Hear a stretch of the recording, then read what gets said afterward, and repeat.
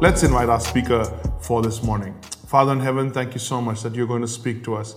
Thank you that you understand the language in which we learn. Thank you for the fact that the Word of God is in our hands and we never need to stumble through life not knowing your good pleasure for us. In Jesus' name I pray. Amen. So we're in part 5 of the book of Ephesians, and we want to look at the 3 most beautiful verses in Scripture. Ephesians chapter 2, verse 8, 9, and 10.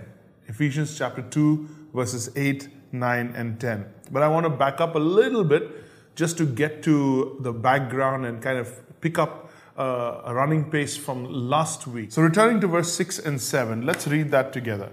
And God raised us up with Christ and seated us with Him in the heavenly realms in Christ, in order that in the coming ages He might show the incomparable riches of His grace expressed in His kindness to us in Christ Jesus. Then you get verse 8. For it is by grace you have been saved through faith, and this not of yourselves. It is the gift of God, not by works, so that no one can boast. For we are God's handiwork, workmanship, created in Christ Jesus to do good works, which God prepared in advance for us to do. Now, I've been teaching, we've been going through these beautiful chapters, and we've been talking about the resurrection of the Lord Jesus Christ. We've been talking about the power that has raised Christ from the dead. Paul is going to try and explain to us that the power that raised Christ from the dead also raises us from the dead, from the death that we died because of sin. But not only that, our works were also dead because we were dead to God. So don't miss that. That's what we're moving towards. In fact, the rest of Ephesians is about that. So we were dead in terms of our position with God. We were also dead in terms of our performance towards God, our works. So, as in Christ, we have been raised from death. Now, even our works need to be made alive. Did you get that? Even our works need to be made alive. The works that we do, the things that we live by, the things that we live for, they need to be alive to God, about God, for God, by God's strength, in God's power, for eternal purposes. We need to move from living for ourselves to living for God. Not just about God Himself, but about the things God is about the things God is for, against the things God is against. Are you with me? So we were dead, Christ died, Christ rose again, and in Christ we were raised. I want us to understand that, because until we have dealt with position and we're absolutely sure about position, there's no point talking about performance, because you'll always struggle with guilt then. You'll always struggle with trying to do things in your own strength. So the whole concept, the point of the matter is that there is a power available to you. The power that raised Christ, the power that raised you, is now at work in you on a daily basis to do the things that God wants you to do. So that's why I want to go back to verse 6 and 7 and look in your Bibles with me to those 2 verses. God raised us up with Christ, seated us, circle with Him in the heavenly realms in Christ Jesus. So you have a with Him, and then He says, in order that in the coming ages He might show the incomparable riches of Christ expressed in His kindness to us in Christ. So you have with Christ and you have an in Christ. And I want us to understand the difference between the two. The with Christ is repeated twice. The in Christ is once, but however it's been repeated several times over since chapter 1 verse 1. So before we explore the coming alive of the believer, before we talk about all of that, we need to absolutely be sure about the position and promotion of Christ. So let's look at with Christ. With Christ. With Christ refers to a shared access. A shared access we have to the throne of God. So we have been raised with Christ, and we have been seated on the right hand of God with Christ. So the right hand of God has to do with the authority of God, the sonship of God, the rights of his work and his purposes. So Christ at his right hand is ensuring that his will is being done. And we are now being placed with Christ next to the right hand, on the right hand of God, next to God. So when you understand that, you begin to see that God has not only placed us in Christ for a purpose, but he's also placed us with Christ. It refers to shared access to the throne of God. So as Christ is seated at the right hand of God, God has chosen to allow us to share Christ's authority over nature, share Christ's authority and access to God. Jesus now rules from heaven. And Jesus has access to God. He has direct access to God. So with Christ, we also have dominance over creation in Christ. And number two, we have access to God. That should revolutionize our understanding. But I want you to understand the with Christ thing. Why? Why are we with Christ? Because we have been adopted as sons. Jesus is the Son of God. And as you are with Christ, you have been positioned along with him as a son of God. Now if we are children, Romans chapter 8 verse 17 says, now if we are children, then we are heirs of God and joint heirs with Christ. Joint heirs with Christ. If we are heirs with God and joint heirs with Christ. If indeed we share in his suffering, in order that we should also share in his glory. So you are with Christ, having full access to God, having access to the throne of God and the understanding and the purposes of God. Now move with me to in Christ. In Christ refers to the ark project. The ark project. Do you remember Jonah's ark? No, it wasn't Jonah, it was Noah. Do you remember Noah's ark? Noah built an ark. Noah preached for years and years that the flood was coming. Noah said that judgment is coming, God is angry, God is filled with wrath towards the filthiness, the wickedness of the world. He is about to destroy the world. If you get in the ark, you will be saved. So the ark is what we call a type or a picture of Christ. So Jesus, or being in Christ, is the ark project where if you come into Christ, as the judgment of God comes pouring down, as the wrath of God comes pouring down, you are shielded against that. So this is how sinners are placed in Christ while God poured out his judgment on Christ. He shields sinners from the wrath of God and saves them. Hence, we talk about being in Christ. Salvation is in Christ. Salvation is in Christ. As he said about Noah, we were saved through the flood. We're saved through the flood. So, we got that right. We've settled with our position. Our position is in Christ. We have been raised with Christ.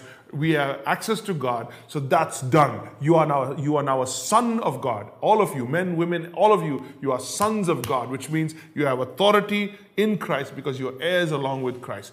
Once that is settled and you understand eternal security, you understand that you are sure you are secure in Christ. Now let's talk about you and me today, our lives, our works, our behavior. He says, for it is by grace you have been saved through faith, not of yourselves. He's going to make a big scene about this. So you got salvation and you got sanctification. Sorry, for your case, salvation and you got sanctification. Now salvation wasn't by your works. And neither is sanctification going to be. Salvation wasn't by your works, and neither is sanctification going to be. Salvation wasn't by your power, and neither is sanctification going to be. So you don't start with God's power and end up with yours. You start with God's power and you continue with the work, the thing that you did to start it, which is faith, and you continue in faith to let God make sure you are carried through.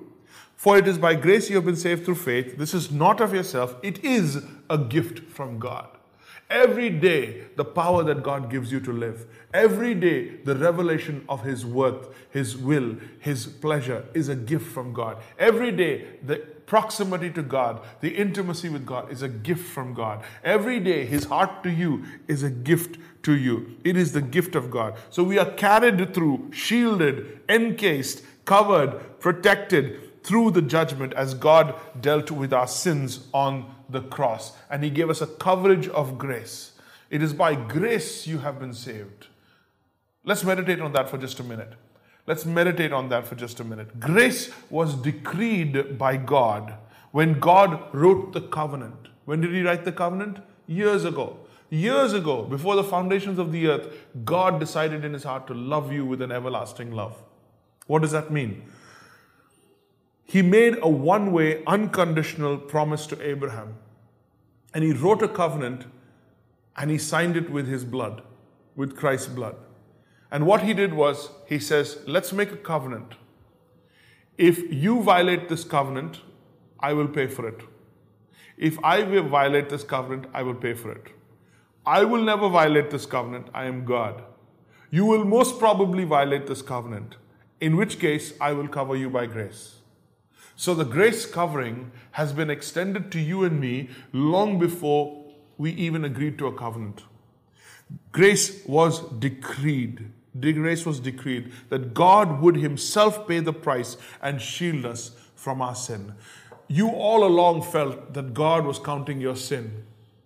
But the fact is that God is covering your sin. All along, from the beginning, God made a pact with his people. When you violate the covenant between us, I will cover you with grace. And if ever a time comes where that has to be paid for, I will pay for it. That, my brothers and sisters, my friends, is how God loves you. That is how God loves you. From there, I want us to move towards regeneration. We want to talk about regeneration. It's a big word, but you must know it. If you're a believer, you must know it. If you're a disciple of Jesus, you must know that the work of the Holy Spirit in your life is not just to encourage you and inspire you every day, but to change you to become more and more like Jesus. So this now moves us forward to understanding how God resurrects us in Christ. How does he resurrect our actions? He's resurrected us from a position of death to a position of life. Now, how does he resurrect us from positions or works of performance of death to works of righteousness? That's what we're going to talk about, verse 6, verse 7, and verse 8. We were dead in our sins. Sins, that's actions. Now, we are being raised in his righteousness. That's his actions. That's his actions. So our actions killed us, sent us away from God. His actions through us are going to bring us closer to us. All of us lived once upon a time the same way. Paul says in verse 3, if you go back to verse 3, he says, gratifying the cravings of our flesh and following the desires and thoughts. Gratifying the cravings of our flesh and following the desires and thoughts. What is the cravings of our flesh? Those are our addictions. So we're talking about works that led to death. The works that we did that led us to death was our addictions and our appetite. Our addictions and our appetite. So those two things he's going to raise from the dead. He's going to make it alive to God so that we are not addicted. He's going to give us power over addictions and he's going to give us a fresh appetite. A new appetite. Appetite for the things of God. That's what he's going to do.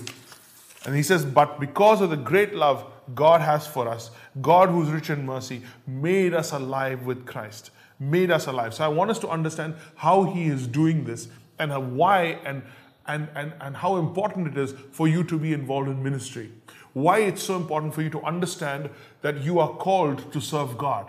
Why it's so important for you to understand that you cannot just have a job and have a house and a car and be happy with the life that you have. You have to move beyond that because God who raised Jesus from the dead has raised you from the dead. That's your position. But he is now raising your actions to give you a life and a purpose that is eternal.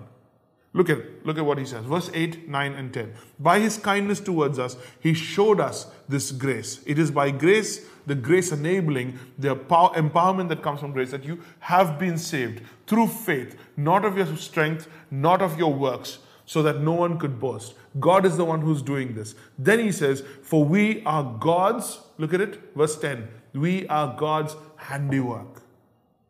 We are God's handiwork. Some versions say masterpiece.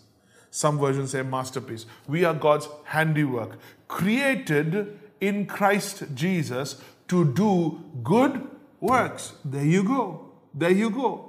So at the end of the day, you have not just been positioned so that you are free, so that you are forgiven, but you have been positioned for a performance. You've been positioned so that out of that position, out of that aliveness, out of that proximity to Christ, out of that access to God, out of the knowledge and revelation of what God's will is, out of the perspective of from heaven to earth, out of your clear understanding of how God is working in the lives of men, how God is working through the church, you can have a life with a purpose and a ministry that shows the living work and power of God. That shows the living work and power of God. For we are God's handiwork. We are God's handiwork, created in Christ Jesus. Created in Christ Jesus. We were created in Adam. Now we're being created in Christ Jesus. Why have we been created in Christ Jesus afresh? To do good works. Now we're not talking about helping old ladies cross the street. That's not the good works we're talking about. We're not talking about helping the poor and the needy. Those are things that the body of Christ must do anyway. The good works God is talking about is how God is good. When God is good, whatever He does is good. So the good works He's talking about is godly works. Godly works, God's work in you. So He says to do good works which God prepared in advance to do. The word work is in plural, works. So like sins was plural, works is plural. So like you did many actions that were wrong that led to death, you will do many actions that are righteous that leads to life. Who's going to do that? Not by your strength, not by your wisdom, not by your own. God is going to do that in you. So you were created in Christ and God is wanting to do something powerful in you. What activates this? What makes it happen? What activates God's work in your life? The purposes of God in your life, the relationships of God in your life. What makes your life about God, centered around Christ, centered around the things and purposes of God? Your faith. Your faith. So it is by grace that you have been saved through faith, not of yourself, not of works, lest any man should boast. So even in your lifestyle, it's your faith that puts you on in a position or in a direction where God's work and God's power takes you forward. What are you thinking about right now? What's going through your mind? You've been saved. You've been forgiven. You've been positioned in Christ, right next to God. Why? Why? So that you may show forth the wisdom and the grace of God in your life. So the works that you do, the life that you live, the things that you are about, the relationships in your life, the way you carry forward, the way you make decisions, the way you prioritize, the things that govern your life would show people the wonderful grace of God. That is what you should be praying about. That is what you should be committed to. That God has taken care of everything, and whatever He wants you to do, He gives you grace enabling. Grace enabling. I love that phrase. It's the supernatural enablement of God in the life of a believer. I can't do it. I can't do it. No, you can. You can. God can do it through you. What does He want you to do? Trust. He wants you to trust Him. Trust Him that He's got a better plan for you. Not a better career, but a better plan, a better purpose for your life. You were created to serve God's purposes. You were created to serve God's purpose. With every head bowed and every eye closed. What is your understanding of performance? Are you performing to please? Or are you performing to show forth the wonderful grace of God? Do your works need God's grace? Or are your works by God's grace?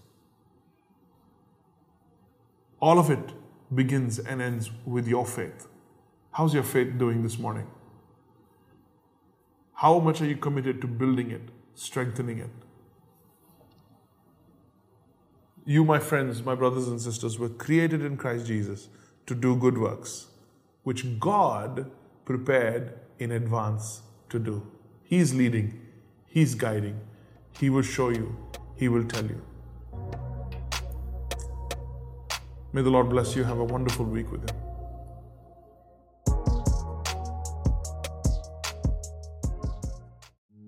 Hi, I'm Jeremy Dawson, and if you liked what you just saw, if it was a blessing, then hit the subscribe button. Come on, you can do it. Hit the subscribe button, hit the bell so that we know you want to hear from us. Lots of videos coming your way, songs, worship, encouragement. Come on, subscribe. Let's take this forward and share with somebody you might know. Write a comment in the section below. But let's see you guys again. Come on, subscribe.